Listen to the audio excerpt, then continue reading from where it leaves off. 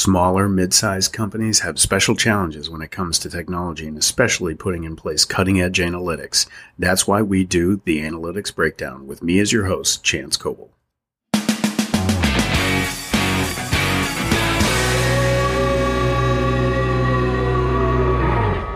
Hi, everybody, and welcome to the Analytics Breakdown.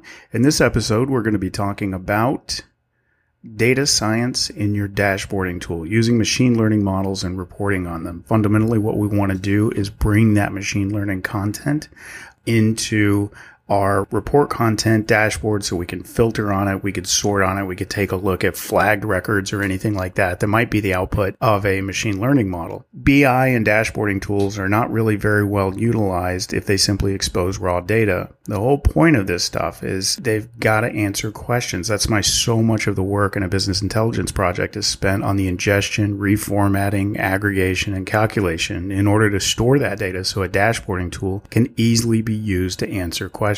The thing to understand that often confuses people is that there are typically two parts in this exercise of machine learning. The first is we train a model on our data. In that phase, we're letting an algorithm, some kind of program, go over and over our data until it develops a kind of summarized understanding of the data, which we call a model. The second part is when we query that model with a new data record to see what it has to say about it. For example, if I want to identify customers that might leave, building a churn model, regardless of the algorithm that we're using, is typically going to be running that algorithm over records of customers with an indication of whether or not you would want them flagged in the future as a churn risk. The algorithm will, depending on how it works, associate customer features that you do and don't want to flag accordingly, and the result of its trained state is a model. You can then plug a customer record into that model and have it tell you whether or not that customer should be flagged for churn. Tons of complexity here that I'm completely glossing over in the interest of brevity, but that's really the majority of a typical machine learning application.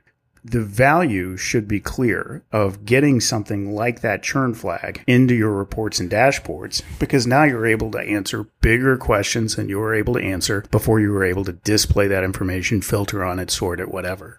So now what would be nice is if we can get that flag into our dashboarding tool, in addition to being able to do that filtering and sorting. And depending on what you're using, there are a few ways you want this to work. You can do it above the database, you can do it in the database, or you could do it below the database. Being able to do it with those three options gives you a little bit of flexibility depending on your different tool stacks. So if you're using, for example, a Sisense or Tableau deployment or a Yellowfin deployment, that would affect which one of those areas you actually want to call on this machine learning model in, and in some cases, the amount of time it takes for the machine learning model to run impacts how you could actually plug it into that stack. So above the database means you're probably doing this in your dashboarding tool or through custom functionality you've plugged into your dashboarding tool. It also means you're both building and interrogating the model in that dashboarding tool.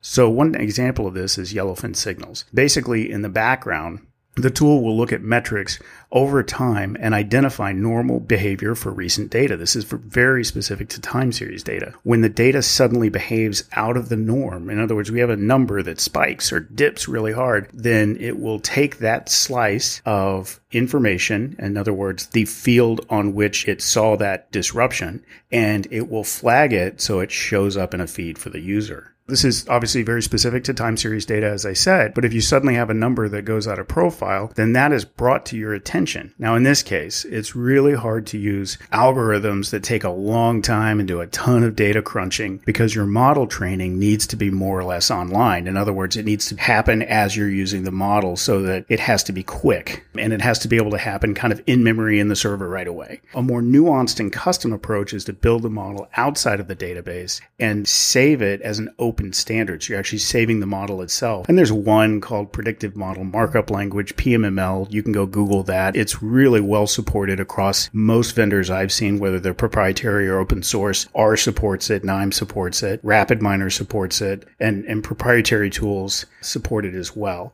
And so if you want to work inside the database instead of above the database, inside the database comes with a couple of limitations. The big one is that most databases do not support inside the database database machine learning model execution. I don't know why. It seems like in 2023, you would have a lot more support for this. One that does very well is Microsoft SQL Server. They have tons of functionality and capabilities to call on custom code or anything your developers might have put into the database so that it can be called on. And that's an easy way as long as you can include those calls from your BI tool down. And that's going to mean you need control to some degree over the kind of functions you can call in your database from your BI tool. Not all of your BI tool is going to support that, and most databases don't. If you wind up working below the database, this is by far the most common approach. There are a couple of ways to do this, one of which is you basically take your sweet time building a model with any tool you want, and then you persist the model results or use a way to save the model so it can be called on later. Now, if you're saving the model so it can be called on later, you're possibly pushing it back above the database again if you're saving it with something like PMML and then calling that PMML from your BI tool.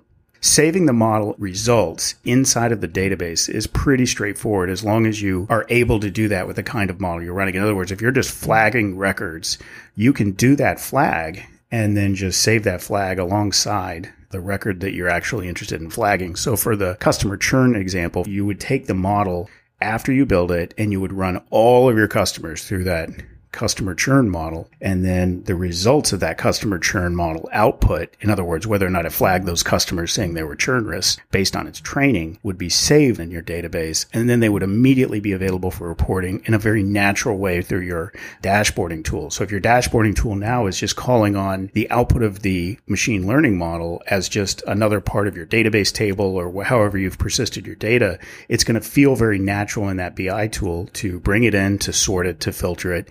Basically, the whole exercise becomes pretty trivial if you can make it work that way. So you have above the database where you're calling on the model from the BI tool, from the dashboarding tool. You have in the database, which the database is actually going to have to support. So if you have a database like Microsoft SQL Server, it will have strong support for that. If you're using a database, an open source database like MySQL, the support is unfortunately going to be much weaker. You have below the database where you usually build the model and then run your records through it to save the output of the model for reporting later. All right. This has been the Analytics Breakdown. Everybody have a wonderful week.